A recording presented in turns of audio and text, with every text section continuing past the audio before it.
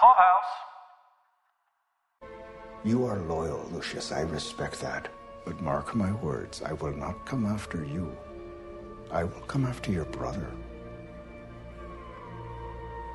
What do you want?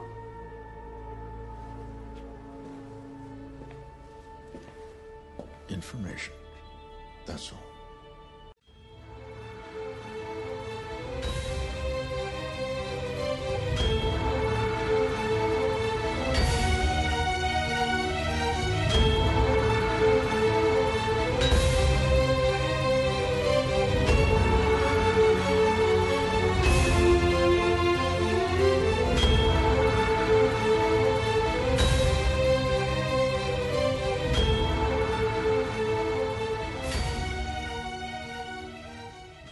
This is Meet at Delmonico's, the Alienist podcast. I'm Mike Caputo. And I'm Sheila McGann. Tonight we're talking about episode 202 of the Alienist Angel of Darkness, Something Wicked. Something Wicked makes me think of Harry Potter, like Something Wicked This Way Comes. So that title kind of felt incomplete for me. I thought the same thing. I was Something Wicked This Way Comes, like I see like little Flitwick conducting the chorus and stuff. Yes, and they're holding the floating pumpkins. I had that. That was the image. All right, good. Yep. We're there. So this episode was also directed by David Caffrey, and the teleplay was by showrunner Stuart Carolyn. I actually saw something. I think I saw that David Caffrey is directing. He is directing 5 episodes this season. So we're gonna have his particular style for a lot of this season. Is it the front 5 that he's doing? I don't know if they did it as like a block. I know some shows like Nosferatu, which we're also covering here at the Clubhouse, they shoot their directors and their writers go in 2-episode blocks. So it'll be like episodes 1 and 2 will be the same writer, same director, episode 3 and 4, because efficiency-wise, it's easier for them to make the episodes that way and to book the talent that way. So I don't know if the show here did a similar thing or not. Cool. Well, we'll have to see if we notice any style changes as we go. Unintentionally, this is turning out to be the second hour of kind of like a 2-part season premiere. What were your general thoughts on this second hour of the 2-part season premiere? Well, thankfully, it wasn't as macabre as the first one. So I think it is a palatable lineup. So, I mean, the first episode that we covered and the first episode of this show definitely is dark. Not to say that this isn't dark, but it's definitely easier to digest, and it's definitely more setting up where this is going. So for me, this worked. For you, Mike, did the format of the 2 episodes work, or does it hinder the viewing experience for you? This is a really rough show to binge 2 hours of, I think. It's a lot. It's a lot to take in. I mean, I watched these hours separately, but I can't imagine people who watched it tonight when they're premiering. I can't imagine someone being like at the end of hour 1 being like, I need another hour of that right this second. I mean, that's a dark soul watching this show, if that's your feeling. You know what I mean? How about you? Does it go smoother for you like this, or is it a little too much? Well, I too watched this actually in 2 separate hour blocks in 2 separate days because I needed to digest episode 1 big time. And watching the second episode was a bit of a relief for me. The way that it was set up and the way that it didn't have the dead baby aspect of it, I really could have done without that in the first episode. But, you know, obviously it's needed for the plot line. So this worked for me in the sense that when you have something that dark, as episode 1 was, you want the resolution. You do want to find out that this ends on a happier note, hopefully. So I think it works because you do want that sort of closure, that momentum to keep moving forward. So that worked for me.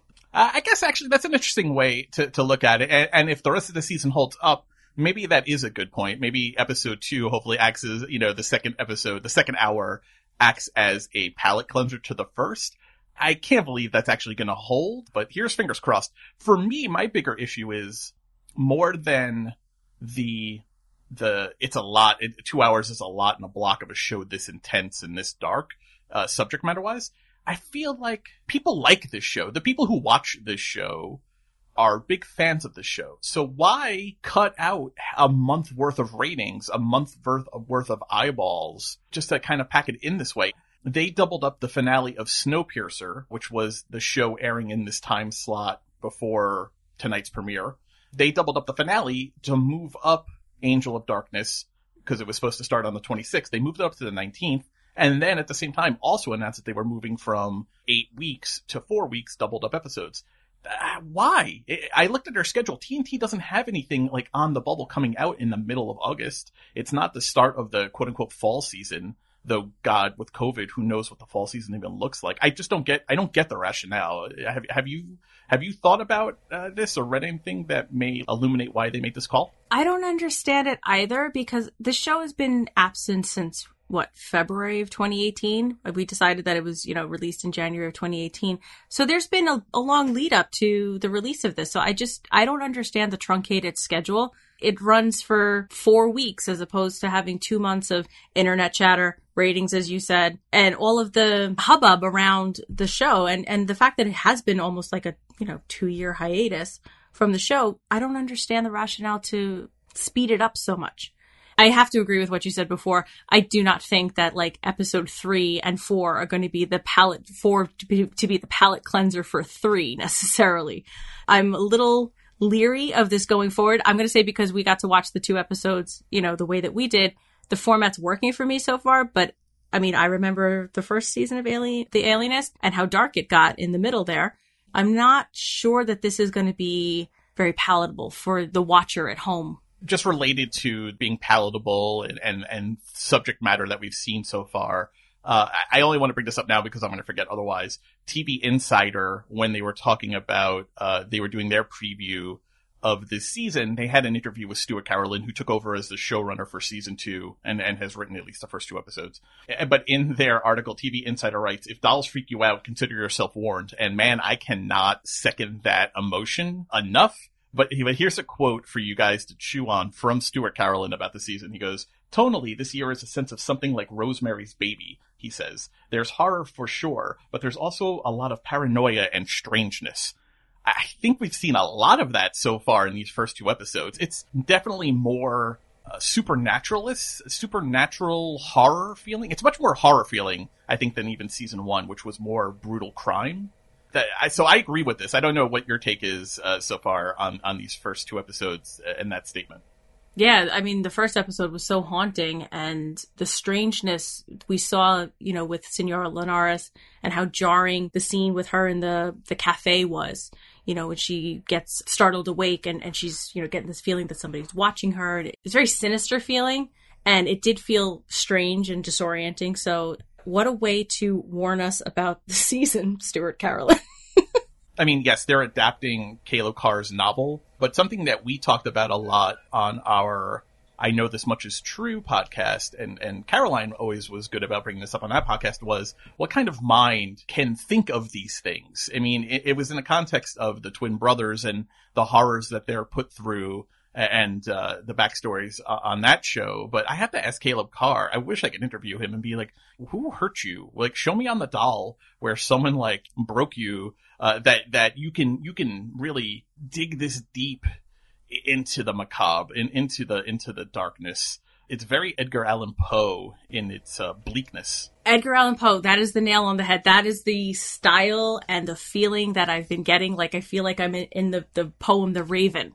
Especially in this episode when we see all the meatpacking district and the dockside and things like that. It's just dark and dingy, and it just gives me that don't look in the corner kind of a feeling from Edgar Allan Poe. So I think that's a very noir-esque explanation for it. So as far as Caleb Carr being okay with writing about killing babies, yeah, I want to know who hurt him.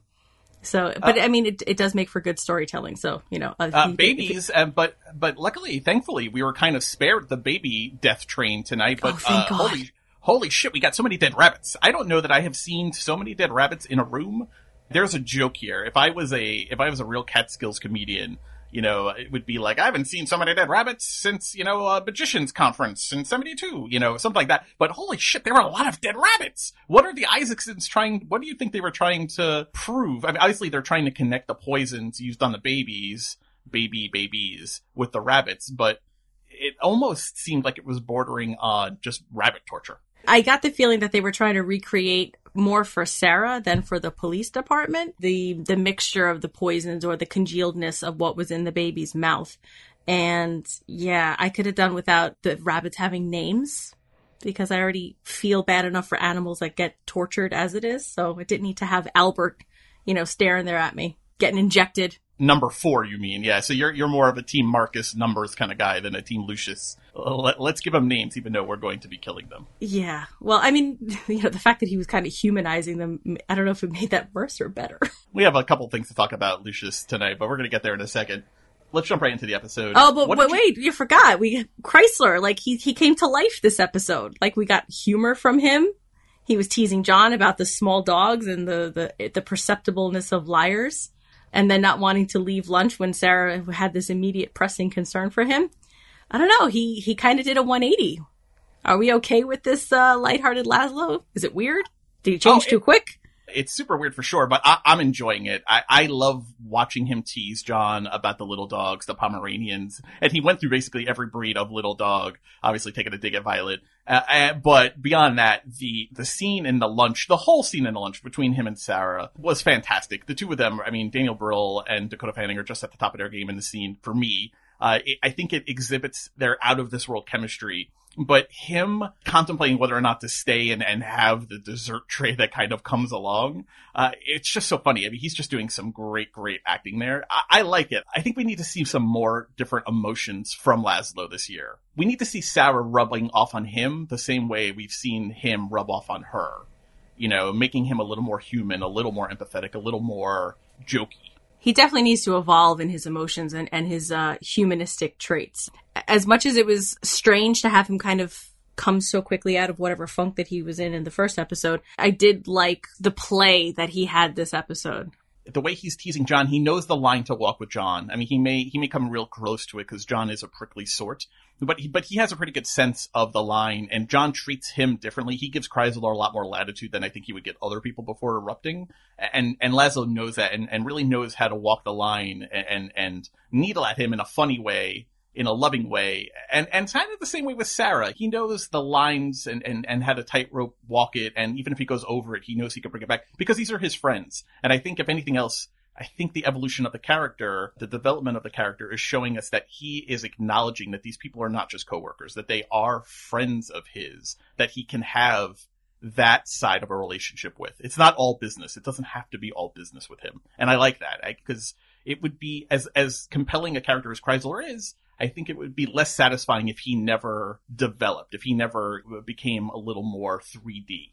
So, speaking of Sarah and Laszlo and their personalities and their chemistry, the episode gets going pretty quickly with Sarah and Laszlo interviewing the staff at the Linares household, and Sarah taking a much more delicate approach, much more humanistic approach, and Laszlo asking really personal questions, really probing questions like, do the Senora and Senor get along? Do they leave the baby alone? Like, really asking the questions that the staff probably knows the answers to, but it's totally impolite to ask. So we got to see their different interview styles almost right at the beginning here. And I don't think it was a surprise, but I was curious if you found one form of interview style more persuasive than the others or more effective than the others.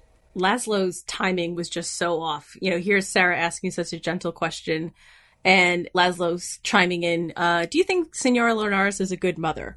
But I think he was testing out his theory on people who lie and the perceptions, the small facial gestures that he was digging at John in the office about the little Pomeranian and the Yip Yip dogs, and his feeling on them. So I think he might have been testing out that theory, even though Sarah was kind of poo-pooing it. That didn't actually occur to me, but I like it. I mean, it makes a lot of sense to me. Chrysler's definitely someone who is always testing the waters. Whether they're strangers or they're his closest confidants, he is someone who's always kind of probing the boundaries to see where he can get to. So that makes a lot of sense to me. I thought this scene was a great example of the empathy we talked about in episode 1 that Sarah has and that Chrysler does not or does not yet have. It was really on display here, so I was proud of us for having called it out and talked about it in episode 1. Yay for us for, picking up on that empathy card and his lack thereof. But also, when I talk about, his timing being off, and I think him trying to pick up something, was when he was talking to Senora Linares, and he was pressing that he wanted to speak to Senora, that he wanted to interview her, and he was just indelicate and, par for the course with him. But I think he might have been trying to, perceive something as well in Senora Linares' face. So that was just my final thought on how that whole interview kind of went. he's the kind of person who can make lemonades out of any kind of lemons. And so even when he's being turned down, he's being rejected, or people are making excuses to why he can't do something, I think he is definitely observing and learning something. At the same time, watching Chrysler work sometimes, it takes all of my restraint not to shout at the TV, "Sense the room, Laszlo! Sense the room!" You know? Yeah, but this is where he does his thing, and he's just laser focused on what he's about to do, and your emotions be damned, friend. So did you notice Laszlo is definitely calling Sarah this season and not Miss Howard, which was what he called her basically the entire first season? Is he seeing them more as equals now, or something more? I'd have to go back and watch episode 1, but I definitely noticed it in this one for some reason. Maybe because they had more interaction. He called her Sarah almost exclusively this episode, and a lot. He was using her Christian name a lot in this episode. So it struck me, I thought about the question of equals, or is this again going towards the friendship thing? I don't know yet if he sees them as equals. I think he definitely respects her talents. I think he definitely acknowledges, even if he doesn't say it out loud, I think it's clear from his body language, he is impressed with her skill set. I don't know if his vanity, to use Marco's words, Dr. Marco's words from later, I don't know if his vanity is yet ready to consider him equals or Sarah equals with him. So right now I feel like maybe it's more of a reflection of the friendship angle. The idea that they're friends, which is something new for him also. The idea that they have this personal side of their relationship, which was something that he was very resistant to in season 1. How about you? Is him calling her Sarah versus Miss Howard more of a sign of them being equals in his eyes, or more of a friendship? For now, I think it's more friendship. And I feel that he, as you said, does respect her talents. And the little feminist card comes up. It's also 1897, and women are not taken seriously in the workplace. We still do not have the right to vote as of 1897, did not come until 1920.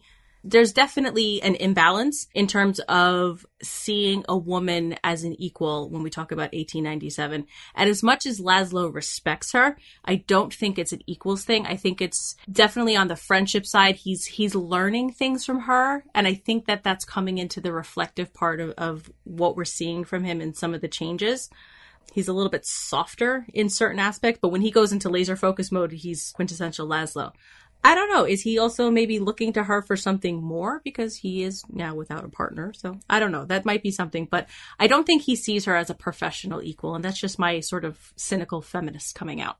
No, I don't think you're wrong. I think between him and John, he's much more likely to say she is qualified to do the job that she is doing. And I feel like he went to bat for her in season 1 more often to let her do her thing, to give her some room to walk. I think John, of the two of them, is much more likely to say he does it in this episode. You know, Hudson Street is no place for a lady. He is much more a product of his time in a male chauvinist patriarchy kind of way than Laszlo. But I think you're right. As woke as he is towards Sarah's abilities, he's not yet ready to make her a full-fledged member of the professionals club.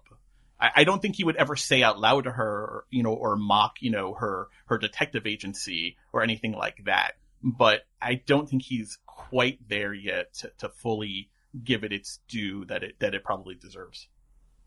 Just moving on, one of the big things was, Laszlo kind of wanted to get through these Linares interviews really quickly because he wants to get to Dr. Marco's public speech, which I think was taking place at the New York Public Library. It was a quick setting scene.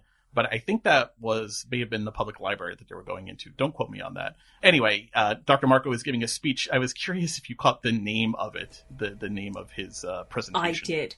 Murder, Madness, and Motherhood? What the fuck? That tells you everything you fucking need to know about Dr. Marco, right? I mean, this guy is giving a lecture, and that lecture hall, that auditorium room was filled. There was not a seat to be had, which makes it even funnier when Laszlo comes banging into the room. Oh God, I laughed out loud. So funny. And you could just see John's face get so embarrassed right away. But yeah, a room full of men, nary a woman to be found in that room, listening to Dr. Marco talk about the murder, madness, and motherhood. Women, they're fucking crazy. They're as likely to mother you as to smother you. That's kind of oh my God, can that be the whole tagline for this episode? From mother to the smother. Mother to Smother. I like that. Well, that's the name of Dr. Marco's best-selling book from 1897, From Mother to Smother. Well, this is what I was laughing at. Like, is like, you know, is the Murder, Madness, and Motherhood, is that the 1897 answer to, like, the book and movie deal? It must be. A lot of Dr. Marco, this presentation, everything he's talking about, really is like a dark version of, like, Al Bundy's No Ma'am Club from Married with Children. Oh my God. Wow, that's rolling deep there. Yeah, I mean, the idea that women are basically there for male pleasure and for propagating the line, and that's their function. And, that's a sad but true kind of reflection kind of thing. I just made me laugh, the idea that he's out and out talking about how motherhood, meaning women, and madness and murder are all just so nicely tied together. Let's stay on this, though, because I'm curious, what did you think of Laszlo's accusations of Marco? Was he being calculated in what seemingly looked like him losing control and shouting and making a very public scene, talking about the Martha Knapp and the baby being found and you putting a person to death? Or was Laszlo legitimately losing control here in the scene? First of all, I thought that they had agreed that John would be the one to ask the questions, like bringing the moral force of the New York Times to bear on Dr. Marco. I think that tells you a lot about what Chrysler's state is, because they did agree upon right. that. Okay, and so Laszlo still does. I wasn't sure. Yeah, I was just like, okay, maybe I misunderstood something. And so then when he comes in, first of all, the entrance that we talked about, he's trying to come in, he's late, and then he slams the door. The door slams behind him, and it was just like, hello, everybody in the room now knows that you are here. The fact that Laszlo went off the way that he did got me thinking that he was a little bit unhinged, that seeing Marco in the flesh probably brought back the flashback that he was having to the courtroom when he lost and he failed Martha. So I think he was a little unhinged. I think it was. I think him banging into the room, making the scene. We saw in episode 1 the flashbacks losing to Marco in the appeal and Martha Knapp's appeal. I mean, for him, this is as much about finding Martha Knapp's baby as it is about him being told he's wrong in the public forum and Dr. Marco being right, when he clearly doesn't respect Dr. Marco's abilities and or suspects him of nefarious motives.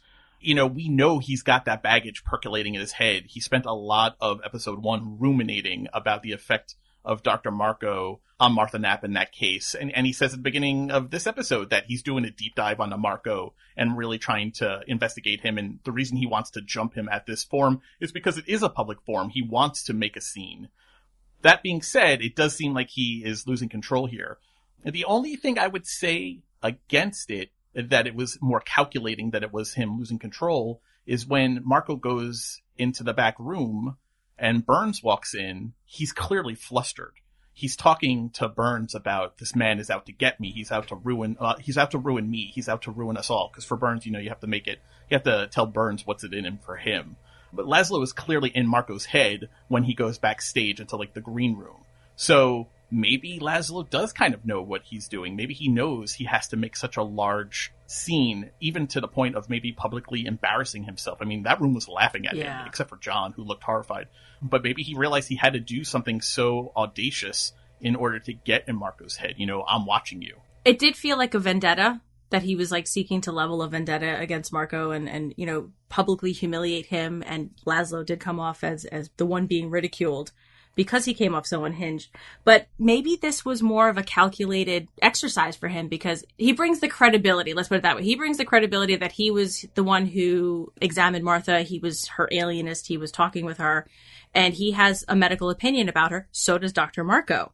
While it looks like he's flying off unhinged, maybe that was a calculated risk on his part, and it paid off because Marco was rattled. I think it also may be a reflection, just of your and my respect for this fictional character. In the same way, I was always hard pressed to go against Dr. House in a good episode of House, even though when everything seemed to point to him being wrong and everyone was telling him to be wrong. It's not lupus. You never want... Yeah, it's not. You never want to go against the house, pun intended. And I feel like I never want to go against Chrysler because he's just earned my respect and he's got a lot of street cred with me.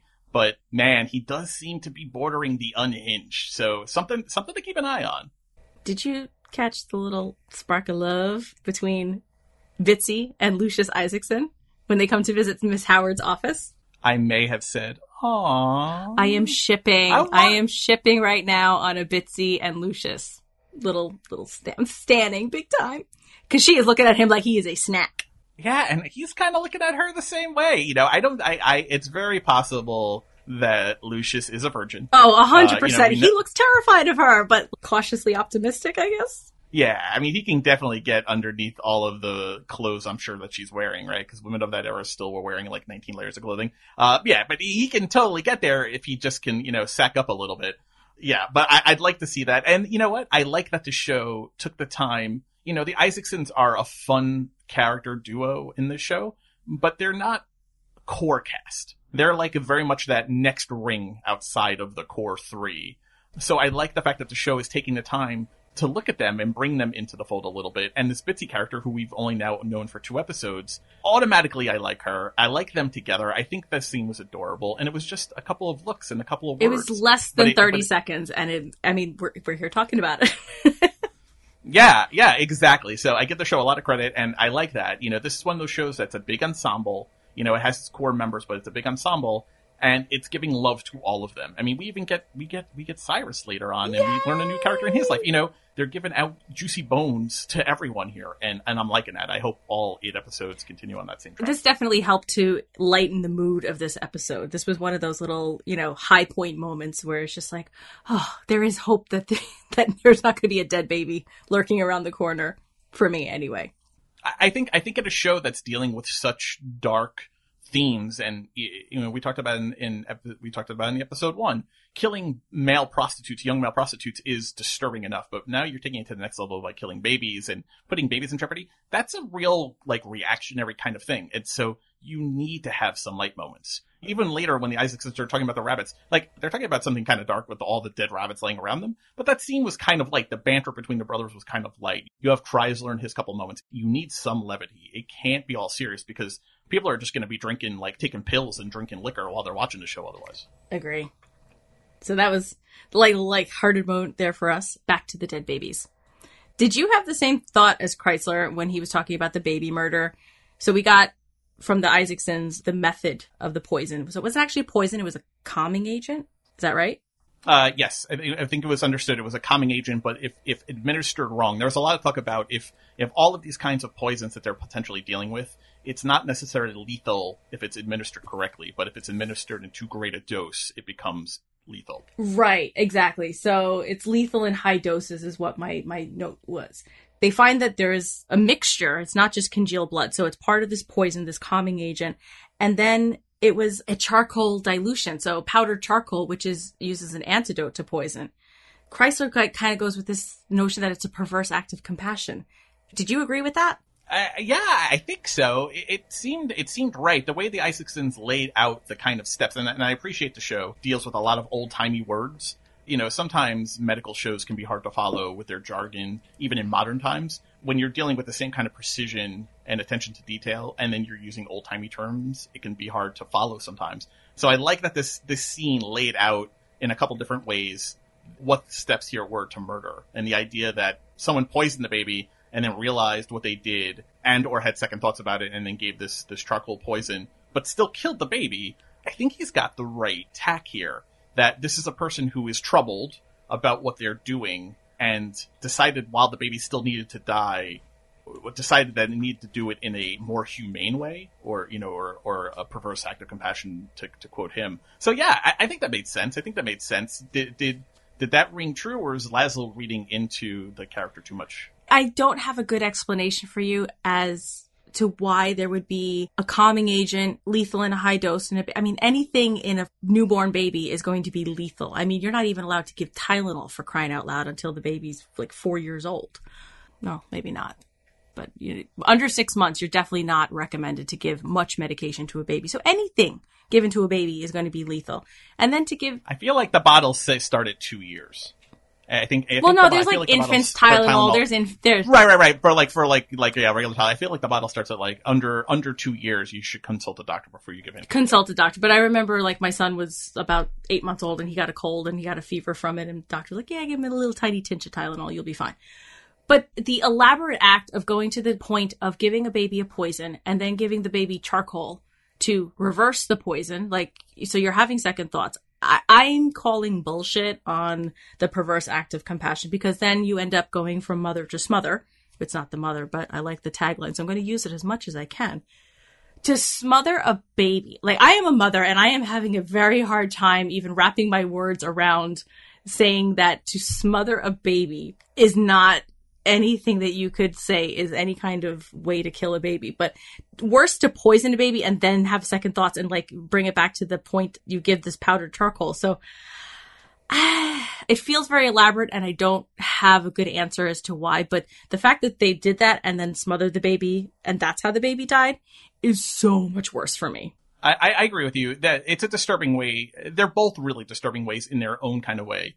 Poisoning anyone is horrific. It's one of those deaths that you feel every moment of, because you don't necessarily pass out as you feel your, insides being ripped apart or shredded or dissolved, right? So it's just a cruel, violent, painful way to die, no matter whether you're a baby or an adult. Poison is the Game of Thrones way of saying it. Poison is a coward's way of killing. The idea of smothering is particularly disturbing with babies because it's not an uncommon way for people who are, mentally unstable or mentally ill. If they're going to kill a baby, I would say probably smothering and drowning babies are probably the two most common ways. And it's really, really disturbing because it's such a violent act against something that cannot defend itself. A very personal way to end somebody's life. Yes, it is. It's like the act of choking someone versus shooting them. Yes, it's just, right? You are the mechanism to bring death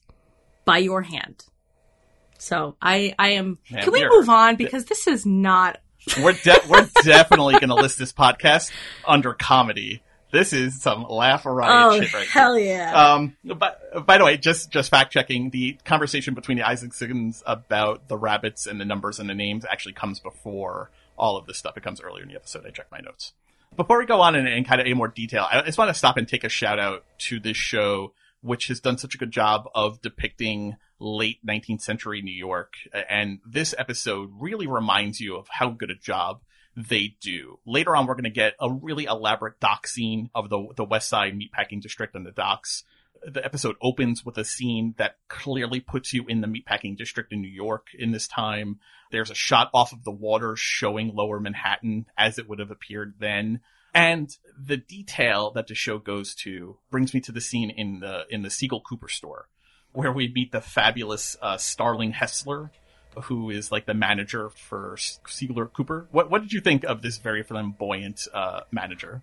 I want to go shopping with Starling Hessler when I am allowed to go shopping again, because I feel that he is just fabulous with a capital F. I dug him so much in like the 45 seconds that he was on screen. I really liked him, and just the play between him and Sarah was so genuine, and it was just so flamboyant, and it was such a welcome comedic relief. And even though it wasn't meant to be comedy, but it just made you smile, because it's like, oh, well, who are you? The play with him and Sarah was great. I mean, yeah, it was fantastic. But the way he was also looking at John, like he was just going to put him on a plate and serve him up at that 350-person restaurant at Siegel Cooper. I mean, yeah. He would have had a dish of both, I think. He was a thirsty boy. He was a thirsty boy for sure. But I want the shout out about the set decoration and the props masters on the show. He's talking about the red ruby doll and going through all of the people who have bought the doll, and he stumbles upon this EH who has bought the doll 4 times before, and then he realizes, oh, there was a 5th time, the first time, and he mentions a date, and he says, end of July last year.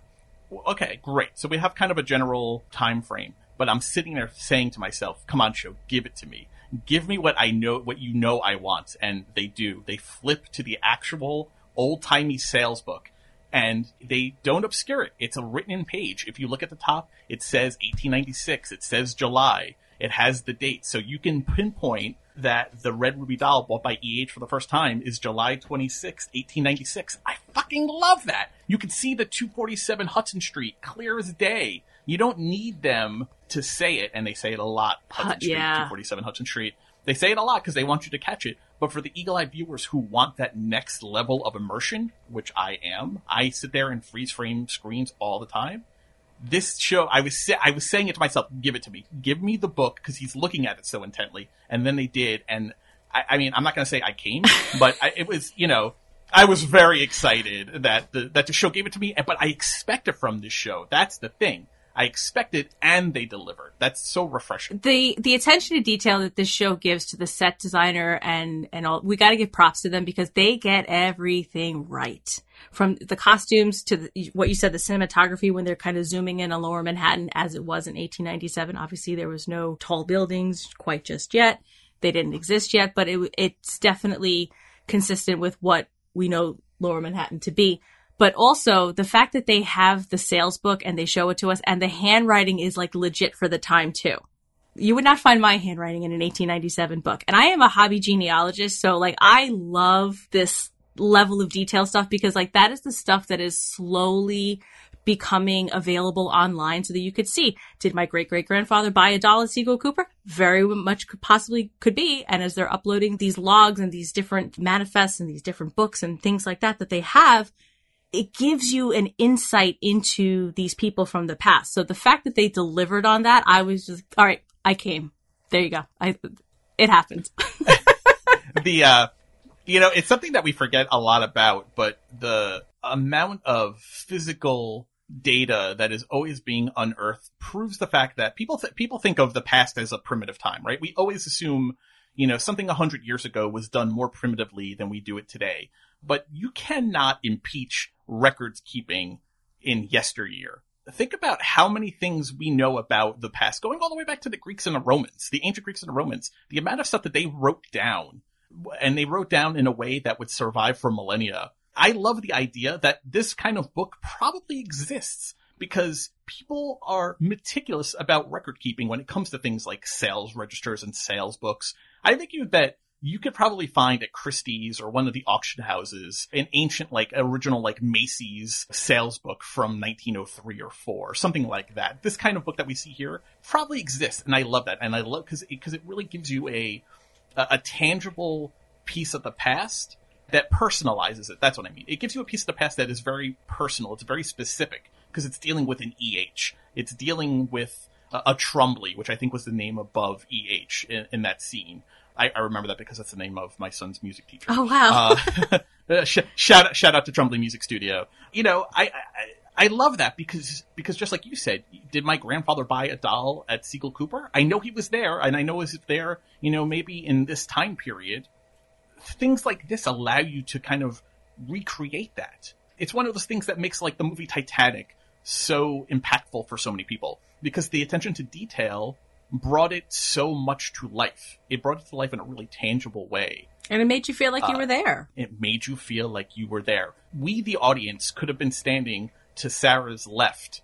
John's on her right. We could have been standing to her left in that scene with her, with John, with Starling, looking over his shoulder at the book for the Red Ruby doll sales. That's how immersive this show gets, and I'm fucking here for it. I love it. I feel like I can smell that store. I can smell their perfumes and their colognes. I feel like I can just smell the ambiance. That's how good the attention to detail is for me.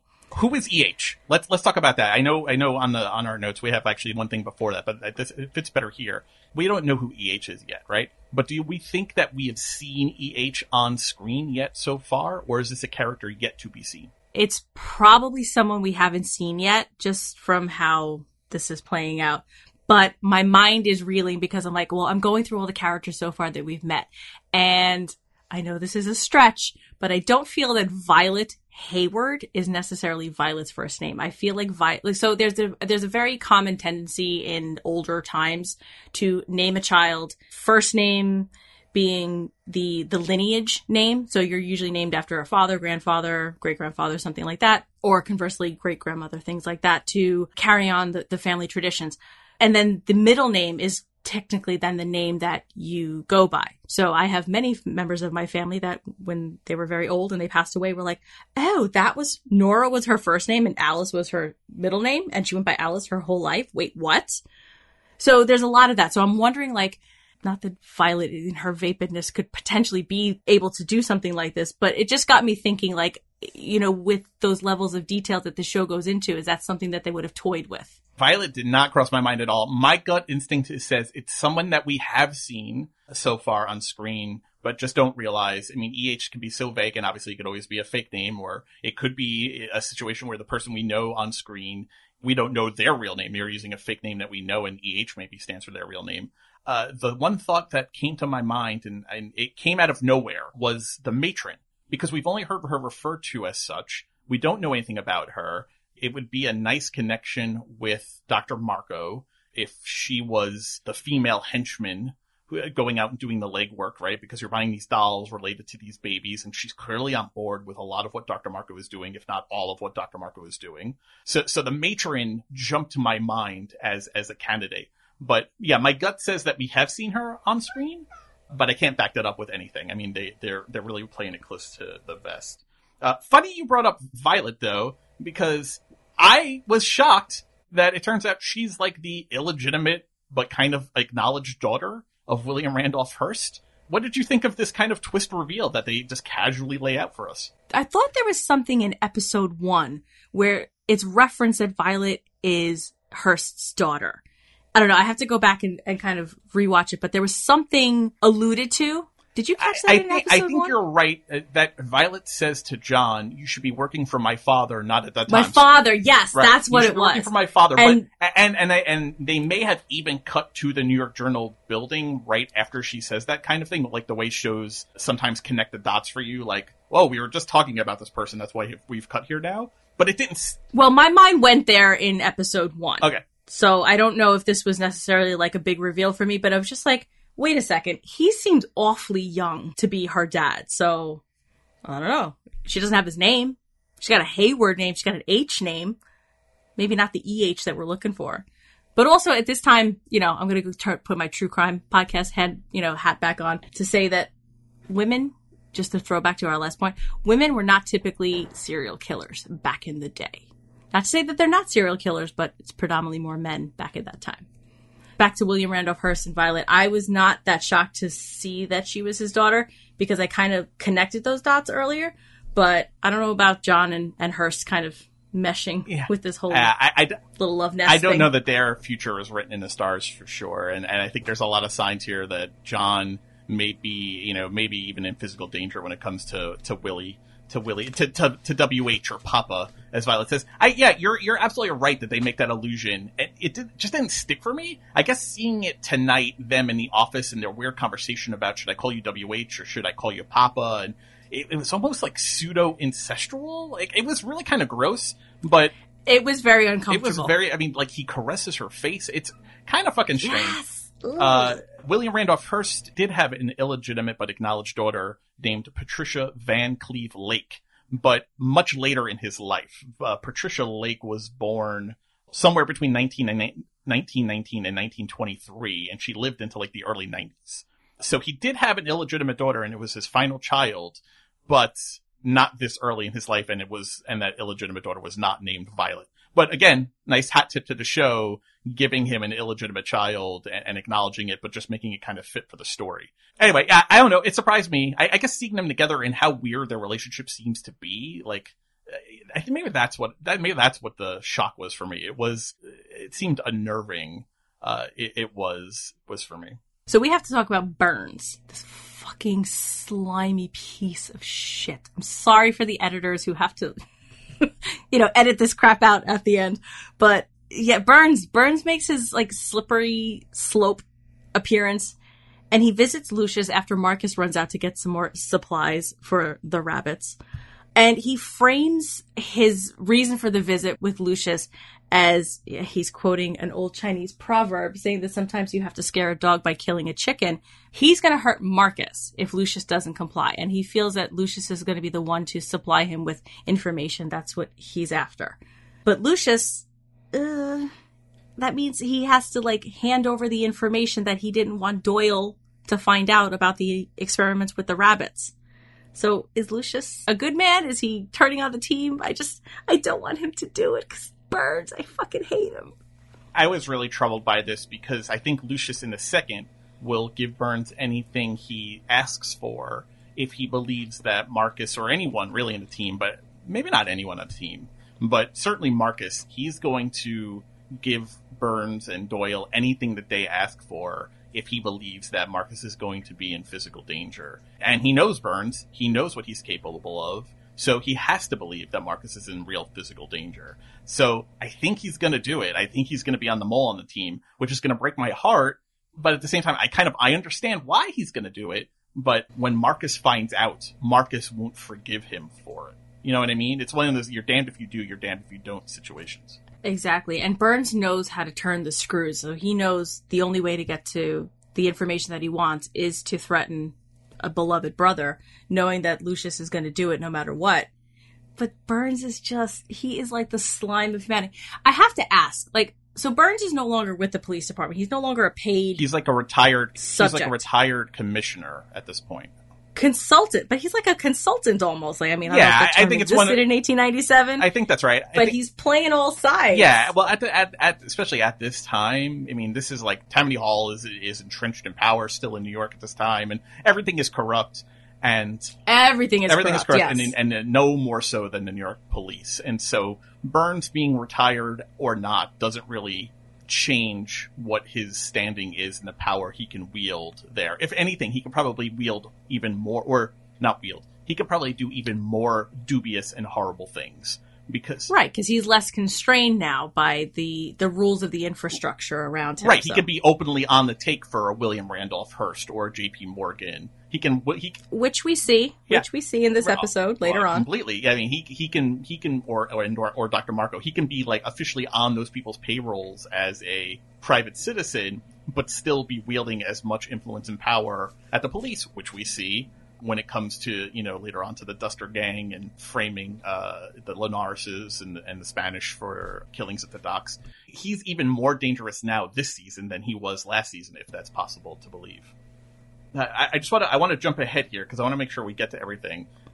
So following their visit to Seagull Cooper, Sarah tells John that they're going to go to Hudson Street. Well, she makes it so John really can't let her go by herself, right? Because John is this chauvinist hero who has to accompany her into this dangerous situation. But that involves him leaving a dinner with William Randolph Hearst and Violet and all of their socialite friends. Am I wrong thinking that Willie was threatening John, or when he's talking to his pal about the Spanish and letting them, cause trouble in their backyard, and he's staring at John, and then he kind of takes John to task when he gets up to leave to go with Sarah. Am I wrong getting a sense that John may be in physical danger here? I don't think so. So William Randolph Hearst in that scene does not take his eyes off John, they're sitting at a circular table in the most opulent dining room in New York City. And his friend is talking to him to his left about the Spanish politics. And as he answers, as he says, we're not going to let a bully us in our backyard. They don't know that they're in our neighborhood. He does not take his eyes off. He doesn't even blink in that scene. Did you even notice that? He was not blinking. He was just speaking these venomous words at John. And then when John gets up, William Randolph Hearst is mocking him, I felt, saying that, he has to go off, and when he's married to Violet, that the hours will be much more social if he comes to work for him. But I don't feel that scenario is ever going to see the light of day. I don't think that he respects John in any way. I feel that this scene is laid out in a very sinister fashion. So yeah, I don't think that you're wrong at all. I did not feel the warm and fuzzies for John after that. And I think if this was a club in modern times, I think maybe you could have thought he was basically sizing him up to try and take John home. He was eye-fucking him so hard, but in this particular scene, it was so malicious. If he had been stabbing his steak while talking, about the Spanish and staring at John, it could not have been plainer, the anger and malice upon his face. Because not only does he now have this information from Burns about Sarah and Chrysler and John sniffing around, being involved in the Linares case and the cover-up, but he also has this additional conflict of this is a guy who's engaged to his daughter and the allegations of John and Sarah, which is clearly known to people. It's not like people don't suspect John and Sarah of having a thing.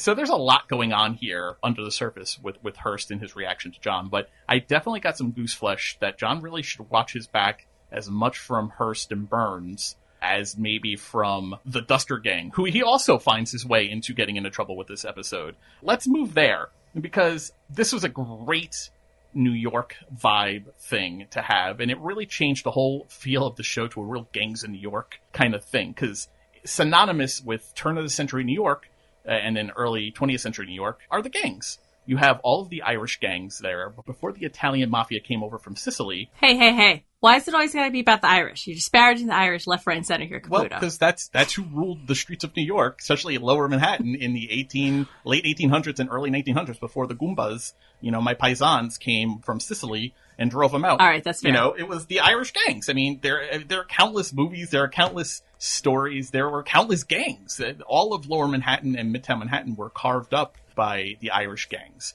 And we meet one tonight. We meet the Dusters, who seem to be involved from John and Sarah's investigation. They seem to be very much involved somehow with the baby stealing ring that seems to also be sweeping New York. Were you surprised that we got gangs in the Alias? I did not see this coming at all. I completely got the gangs of New York feel from this. They're at the dockside. It's rough and tumble. We see this group of, frankly, very oddly named guys, but we find out that, hey, these are real characters that the writers, gave some credence to. So the Dusters were real. We'll talk about this in our history corner. And most of the characters that they have as the Dusters were actual people. As ridiculous as their names were. Yeah, it's like Goo Goo Knox was a real person. Ding Dong. As ridiculous as that is, he's a real person. Yeah, so, Goo Goo Knox owning the 247 Hudson Street that they go and visit, and John and Sarah nearly have an altercation with the Dusters. They're seeking out the movement that they see in the shadows, and Sarah and John make their quick getaway into a little hiding spot. So I did not see the Irish gangs of New York coming into play here. So, it gives an interesting twist as to where this could possibly go and what is the role and how big is this plot? How big is this syndicate of crime involving these babies? And, Dr. Marco is 100% involved. Sorry, gotta say it here.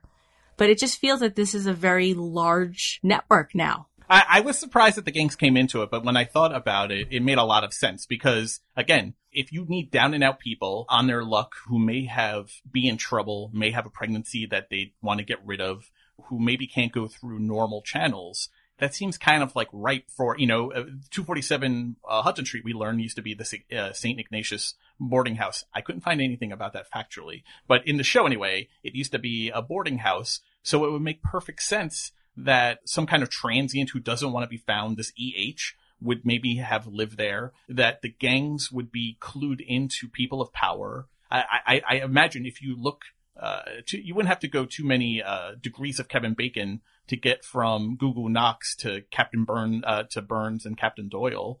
They were just entrenched in politics. They were entrenched in the police. They were allowed to run all of the crime that they did because it was so rolled up into the politics and the policing of the time. They are an artery system that exists at this time in the real world, so it makes a lot of sense for them to be involved. But at the same time, I was kind of surprised to see them be involved. So I loved it. I loved it. I love a good gang story. I'm all about it. I can't wait to see where this goes. I think this Goo Goo Knox is kind of a fascinating character that we get introduced to here.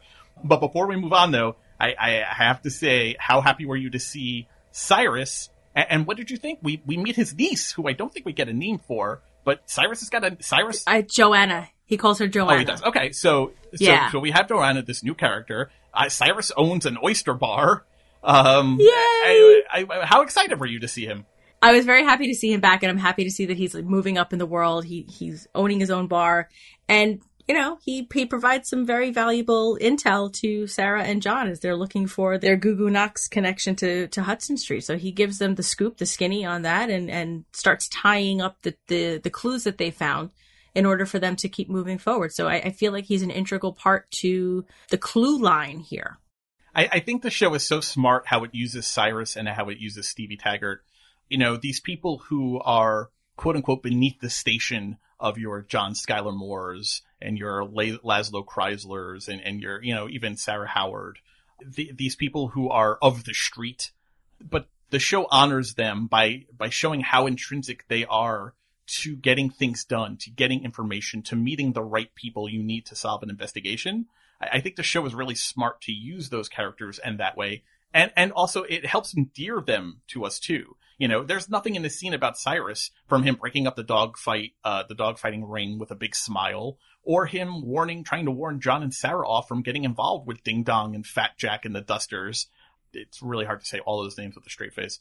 I was going to say, thankfully you had to say that and not me, because I would have just like it been a puddle of giggles over here. But it endears you to someone like Cyrus, who's this big burly guy who can slam bodies together and crack skulls if he wanted to. But his first thought is the safety of my friends, the safety of these people who I've gone to war with last season.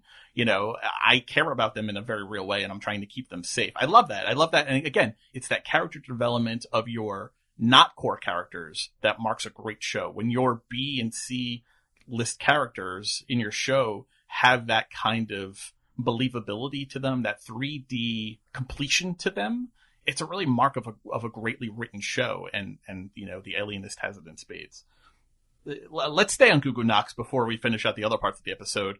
You gotta like a guy who keeps a bottle in his hand just for the possibility of cracking it over someone's skulls.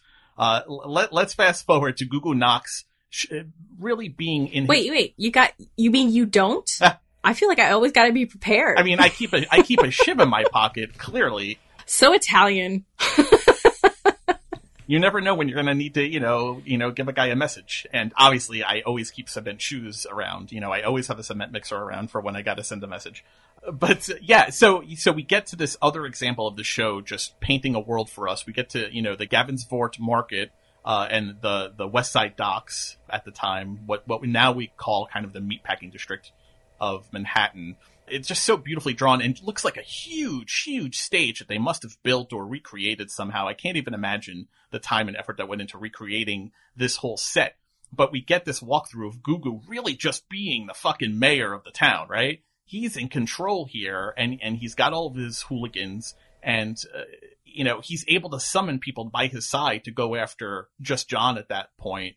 Were you surprised that we had such a confrontation so quickly between John and then Sarah and Goo Goo Knox and his boys?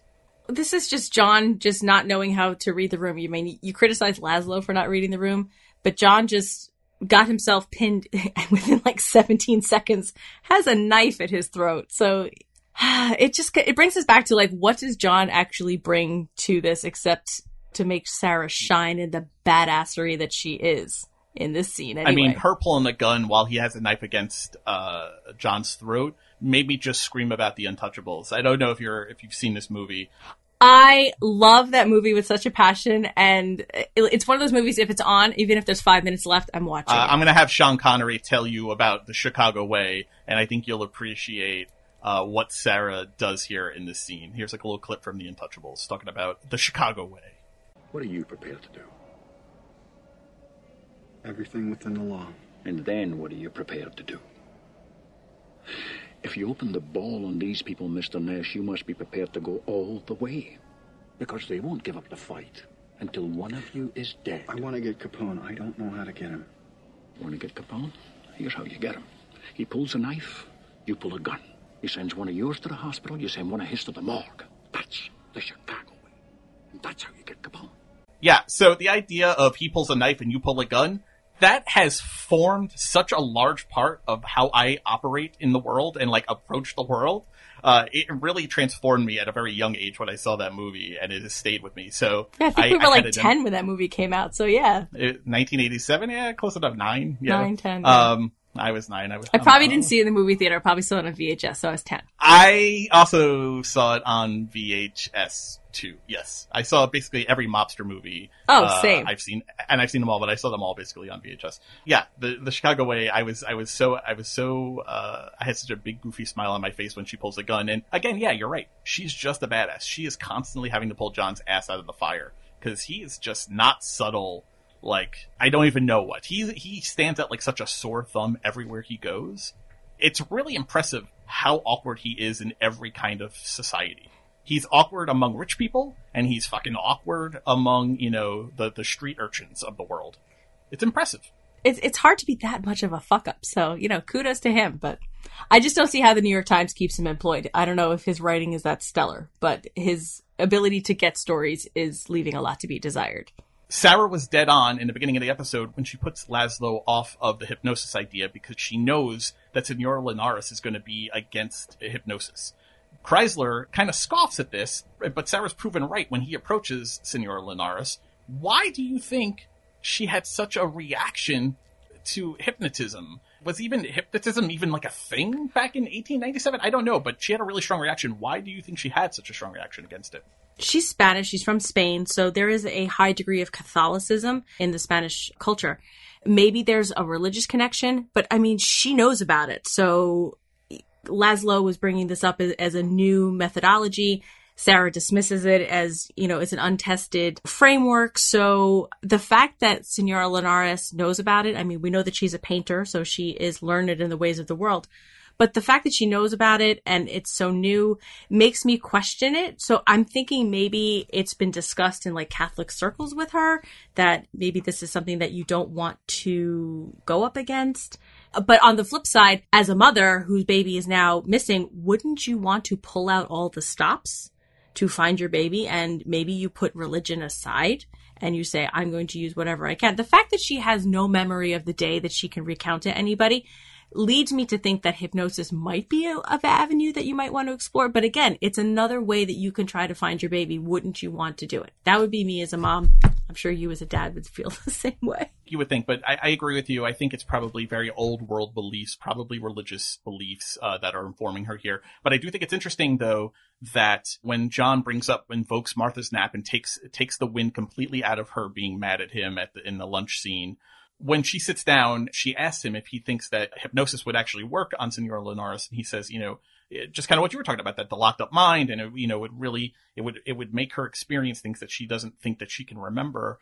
Sarah seems to think that she can convince Senora Linares, which is important because remember in episode 1, when Sarah is pitching to Elizabeth, Katie Stanton, and to Senora Linares about why she's the right person for this. She makes the case that she's a good detective, but she's also a woman, and so she understands the case.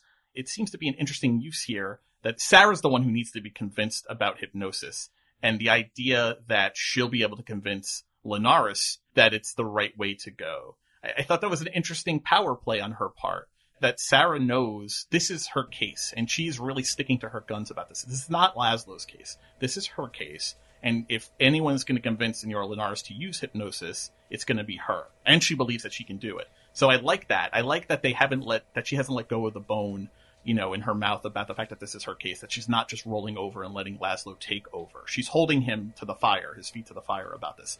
I like that, and I'm happy that they did that. Okay, I gotta be a complete girl here. But the whole dynamic between the two of them in the restaurant, when Sarah finds out that he went to Senora Linares about the hypnosis, and her level of flipping out in the restaurant, screaming, "You don't listen to me," it's the most married couple statement ever. But these two are not married, so I don't know. Maybe this was what I was alluding to earlier. Maybe there's more to him calling her Sarah than what we think. From the beginning of this series, for me, they have always had the most palpable and compelling chemistry of anyone on the show. They just sizzle and pop together. And the show constantly wants to tell us, if you look at any of the trailers or any of the social media stuff, all of them are about Sarah and John. They can't stay away from each other. They're drawn to each other. All of their social media, all of the media push about the show is trying to paint it that it's John and Sarah. And they do a lot of lip service with that tonight, with her picking him up at dinner from the hearse, and then, he's going off with her to do the thing. They're really driving that home. But if anyone who is watching this show can plainly see, it is Sarah and Laszlo who have this off the charts chemistry together. And this scene at lunch is just proof positive of that. That "don't listen to me" is something you say to someone who's more than just a coworker. The way she says it is someone who is intimately important to you. Yeah, it's personal. Yeah, but more in just my friend Bob doesn't think I'm good enough. It's more than that. It was intimate. It was more than just friendship. It was an intimate exasperation she was feeling with Laszlo here, which I think says so much about what their real relationship is, whether or not the show wants to admit it or not. So one thing that Laszlo, in going to the Linareses, he did find that they had an additional servant, Ava, that they didn't get to interview in the first round with the servants. So this lady was not brought before them prior. So he does mention this to Sarah, and Sarah, with the dog with the bone, which she gets a notion, she gets a sense of this.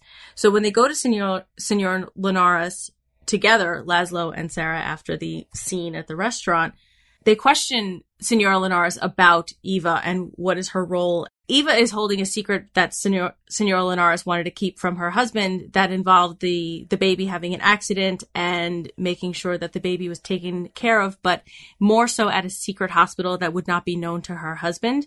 And Eva was the caretaker of the baby while she was in the hospital. So we clearly feel that this is going to be the lying in hospital and all of the nefarious shenanigans that go on in there. It has to be, because where else is the thread? I mean, if Marco is really a linchpin here, Marco and the matron are really a linchpin here, there has to be a thread that connects the Linareses, the very rich foreigners in New York and their baby to the lying in hospital. There has to be a connection there. So I had been wondering for 2 episodes, what was that connection? Where's the thread? And she gives us the thread with Eva and the secret hospital. Yeah, like even though they haven't said it yet, yeah, it has to be. Like, how do you connect the dirt poor baby of Martha with the very rich baby of a Spanish diplomat? So that has to be that connection there. So all roads are leading to the lying in hospital. So you're 100% right. So all the roads. I mean, Senor Linares doesn't say it, but I think you have to think, unless the show is doing a great red herring here, which is possible, there could be 2 people at work. There could be 2 kidnappers at work here. Someone taking the poor babies and someone taking the rich babies for ransom, which Laszlo has talked about the ransom, I think, a couple times now about baby Anna. So it's possible there are 2 people 2 different baby stealers going on at the same time. I don't think we can 100% discount that, but this story, with Eva and the secret hospital that she doesn't name, gives you the thread to connect baby Anna to Dr. Marco and the lying in hospital, which is great because earlier we had learned that one of Dr. Marco's specialties is dealing with the unwanted pregnancies of broken mistresses of rich men. In this episode, we meet Richard Osgood, who is some kind of mucky muck who has a very broken, zoned out looking mistress with him in tow named Helen, who is about to give birth. And so in the episode closest tonight, we see Helen being kind of drugged up and also being put through Dr. Marco's birthing procedure. And as soon as the baby is born, we see separated from the mother, and he tells the matron to tell Helen that the baby died, calls it a gentle kindness. So Helen is never going to meet her baby. So question 1 is, what are they doing with the babies? Are they experimenting on the babies like the Isaacsons are experimenting on the rabbits? And 2, Dr. Marco says he's not done with Helen, and he picks up a very sharp-looking medical instrument, and he's going to do some kind of experimenting on her. What the fuck is he going to do to Helen? That's question 2. What is Marco doing to the women, the mothers? What are they doing to the babies? Any thoughts from the scene that jump out at you? Any theories? What Dr. Marco is doing to Helen post-birth of the baby is he's going to tie her back up in such a way that it'll be almost like she never had a baby. So that I'm familiar with the extra stitch. This is in it's in the men. husband stitch is what it's called. Yeah, the extra stitch is known in male circles, in the lore of male circles, that if you slip a doctor a couple bucks, you can get that extra stitch to spice up your sex life after you're done.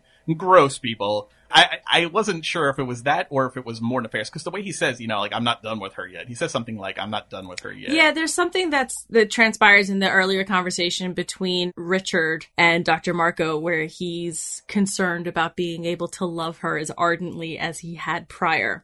So that to me was like the dead ringer for that tightening up stitch. So, but the part with the babies, again, I'm not sure if this is a red herring, but I feel like Dr. Marco is intimately involved in some way, shape, or form with how these babies are disappearing, or at least being identified. If he is not the end train for where these babies are winding up, he is intimately involved in the trafficking of the babies. Who knows if he is doing something with the babies or he's just sending them somewhere. I don't know that we have enough information there yet, but I think tonight definitely at least established that he is involved in an important way in funneling the babies away from their parents. And, just another tie-in to the lying hospital. The Isaacsons, came back to Sarah a little bit before this and offered that there was a third substance that was found in the congealed mess of the baby's mouth, that it was a substance that was consistent with use on delivering moms to ease the pain of childbirth. So here is another avenue, yet leading back to the lying in hospital.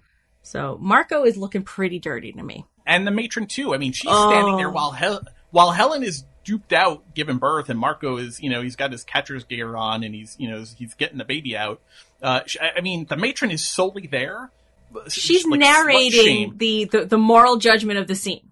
Right. She is morally judging the scene in like a play-by-play kind of scenario, basically slut-shaming Helen for being a stupid girl getting involved with a rich man to begin with. You should have thought of this before letting a strange man put his thing up there. What is your deal, matron? I mean, another one who you just got to think, like, who didn't take her to the prom when she was a young woman? And was she ever a young woman? Stupid. No, she's never been a young woman. She was born matron, unnamed.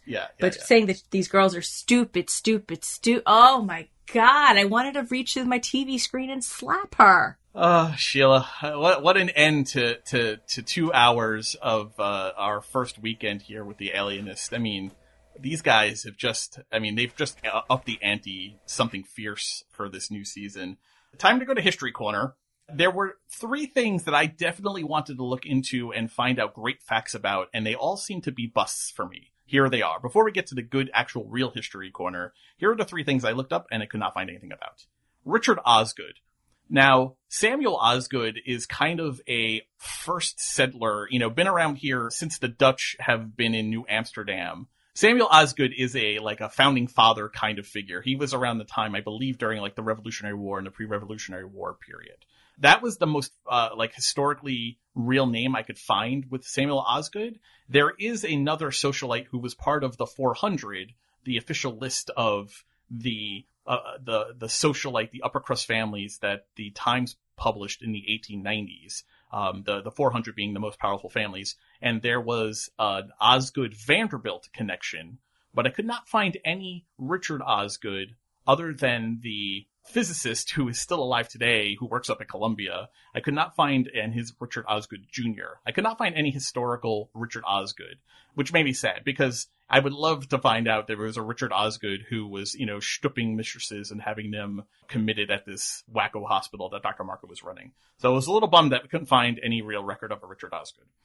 Second, I couldn't find anything special about 247 Hudson Street. That's kind of in the Soho area of New York now. Not quite Lower Manhattan, but near Lower Manhattan. It's kind of a rejuvenated, posh neighborhood now. But yeah, I couldn't find anything special about that address, which made me sad. And then I could not find any actual history about a ruby red jointed doll that Siegel Cooper may or may not have sold. So these were the 3 things I investigated that I could not find anything about. How about you? Did you find anything good in History Corner this week, Sheila? I did. So when Senora Linares is paid a visit by Laszlo, he's admiring the paintings in her foyer. And she comes down and she says that, that one was gifted to me by Cecilia Beau, who was an actual painter. She was an American Society portraitist. And she was more from the Impressionism era. So she was born in May 1855 and she died in September 1942. So 1897 would have been sort of at the pinnacle, the peak of her career. She trained in Philadelphia and France, and she was considered to be sympathetic to the American ruling class in how she portrayed her subjects. So this was consistent with the portrait that we saw. This was a very opulently painted female. And some of the paintings that she's most known for involve men and women with cats, with black cats. So I don't know if that has any bearing here, but I just thought that was a very interesting tidbit to drop in there. Black cats being historically kind of symbols of bad luck. And Chrysler talking about Francisco Goya as his favorite Spanish painter. And of course, he liking him because he turned inward and explored his dark subconscious desires and horrors. Of course, that's Laszlo's clearly favorite Spanish painter. I think that might be the only painter he knows. Also true. Also true. I'm glad you actually found that information because I heard the name, I listened to it a couple times, but it didn't do anything for me. I couldn't summon any kind of historical knowledge about Cecilia Beau, so I'm glad that you were able to track it down. Yeah, I just dropped it in Google. I was like, why insert the name if it wasn't something? So yeah, the show does that a lot. Yeah, and this is the kind of show where you really, I mean, you learn something if you take the time to just drop names in that they drop here casually. More times than not, you're going to find something kind of interesting or relevant to what they were talking about here, such as the Dusters, the gang that we learn about tonight with Goo Goo and Fat Jack and Ding Dong, is based on the real gang called the Hudson Dusters. They were formed in the 1890s. Their 3 founding members were named Circular Jack. Now, I wonder if they got Fat Jack from Circular Jack, if they changed his name from Circular to Fat for some reason. But Fat Jack is actually skinnier than Skinny is in this episode. Yeah, it's like, Tommy Two Nose or Tommy Two Times. He doesn't necessarily stutter, but, that's what his name is. Or Little Jimmy is, 6'5". The Mafia gang names are always weird. There's a lot of juxtaposition in Mafia names. Anyway, so you have Circular Jack, Kid York, and Goo Goo Knox. Goo Goo Knox is one of the founding members of the Hudson Dusters. He actually left the Gopher Gang. He had tried to take over the Gopher Gang in like a coup from Marty Brennan and failed, and so he left the Gopher Gang and co-founded the Hudson Dusters. Now, the Hudson Dusters actually really did operate from an apartment on Hudson Street, so maybe that's the connection to Hudson Street, why they used it in this episode, and they just picked a street number. But the Dusters really did operate out of an apartment house on Hudson Street, and they became involved in election fraud. They were hired by Tammany Hall politicians. They were given protection from the law, from prosecution, so they could operate out in the open like we see them do in this episode, because they were on the take of those in power at this time in New York.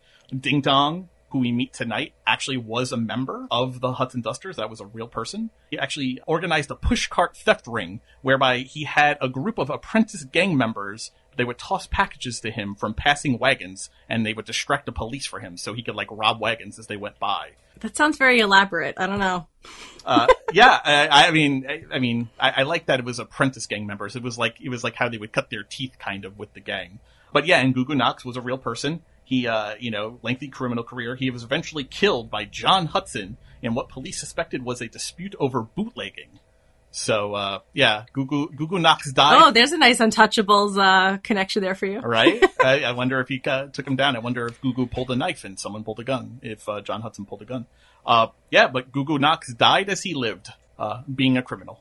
So, yeah, that actually makes me feel a little bit better that these names were from real people, because I'm like, where in the hell did they get these names? And then I looked up the Dusters and I was like, oh, okay, they're real. So when Laszlo is berating Marco in the lecture, he mentions that Martha, who, fun fact, the actress who played Martha, her name is Hebe Beardsell. She actually played Ariana Dumbledore in Harry Potter and the Deathly Hallows Part 2. Nice. So there is my Harry Potter connection. Something wicked this way comes indeed. Something wicked this way comes. So, how's that for a connection? This is like 6 Degrees of Sheila here. So, but when Laszlo is berating Marco, he talks about Martha being buried in Potter's Field and being under his care, and how does he account for that? So Potter's Field is actually a real place. It's an island off the coast of the Bronx in Long Island Sound, but it's also known as Hart Island. So if you see it on a map, it'll be known as Hart Island. There's hundreds of plots, and each plot contains 150 bodies, but they tag the grave sites in such a way that anyone who's buried there, they note the plot that they're in, because they do try to identify these bodies. It's one of the largest cemeteries in the United States, where unclaimed dead, the unknown, and the very poor have been laid to rest since 1868. It is still currently in use today. And the body of those interred are tended to by New York City inmates. So like Rikers Island inmates are the ones who dig the graves, who unearth the graves when they're identified, if they are identified. So there's a little bit of macabre history there for you. I love that. But it's still in use today. I had always heard about Potter's Field. It's a term you hear in a lot of books about yesteryear.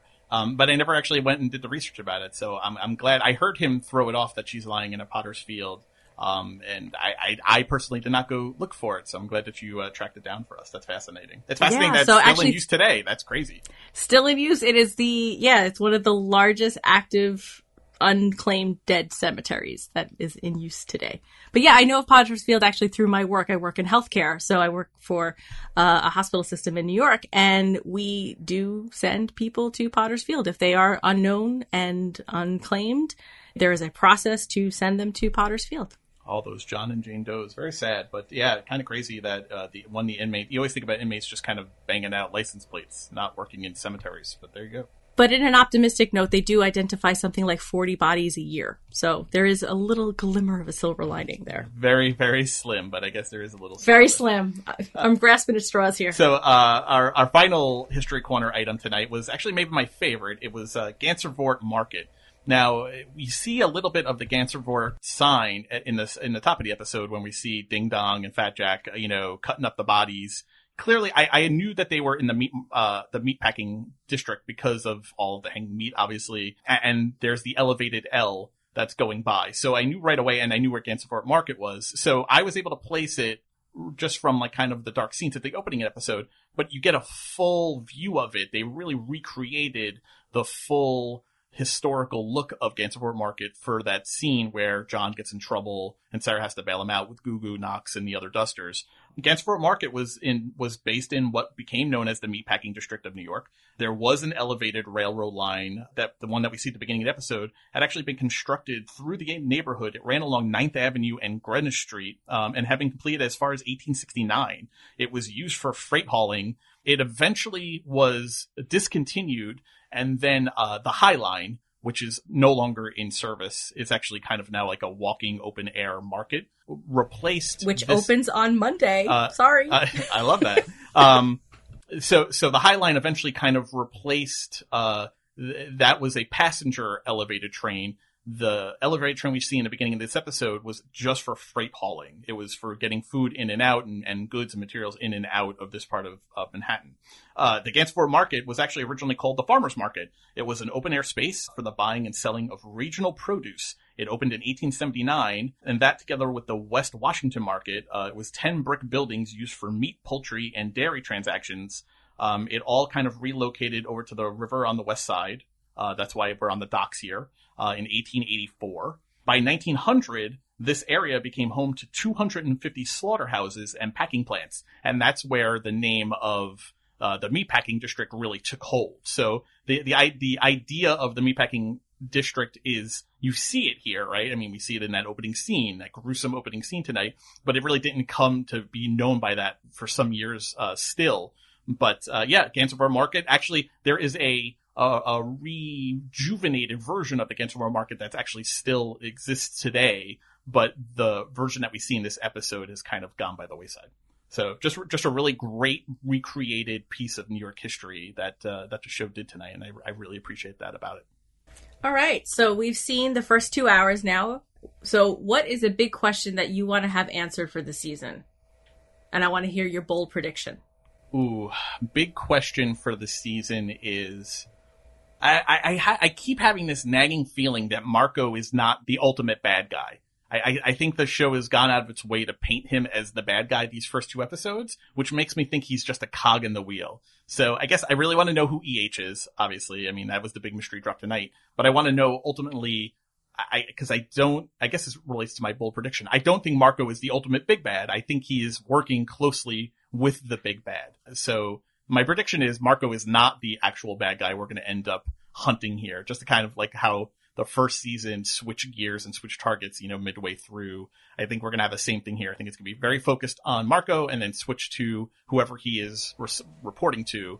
My question is, after tonight, I want to know who EH is, though. I want to know where baby Anna is. We had that room with all the baby pictures. That seemed like someone's house, maybe, not necessarily the back room of a dusty clinical hospital.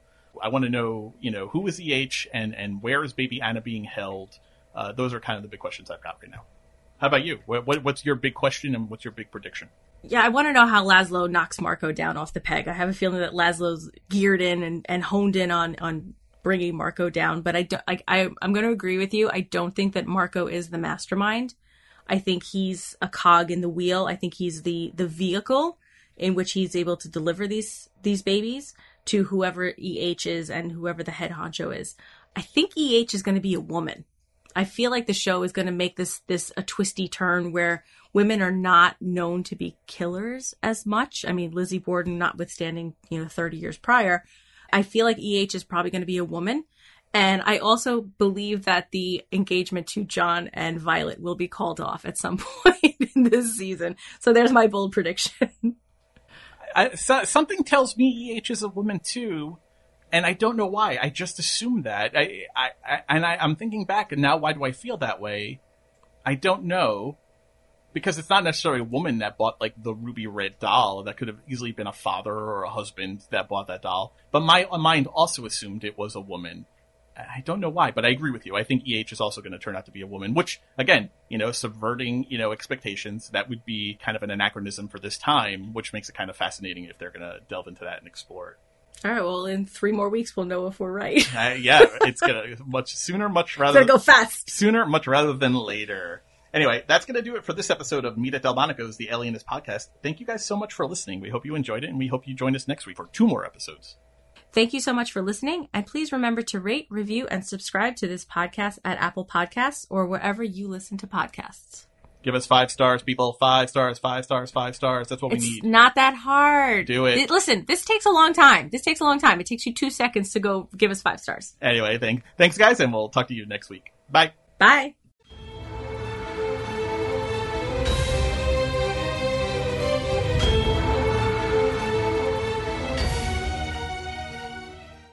Meet at Delmonico's The Alienist Podcast is an original production of Pod Clubhouse. Recorded, edited, and produced at Pod Clubhouse Studios. For more information, visit us online at podclubhouse.com.